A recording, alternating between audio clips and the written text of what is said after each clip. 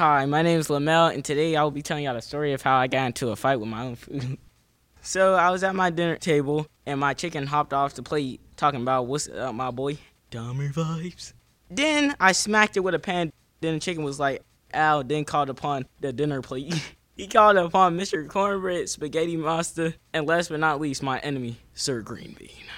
So I went God mode and said, "I guess like they always say, with great power comes great Riri." And then I attacked them with no team. And then the whole kitchen exploded. The next day on Vegetable Ball Z.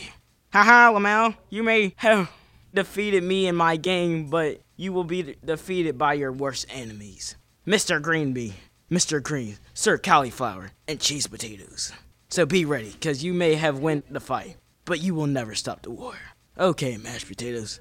Who may come? And then Squidward came out the sea and started rapping.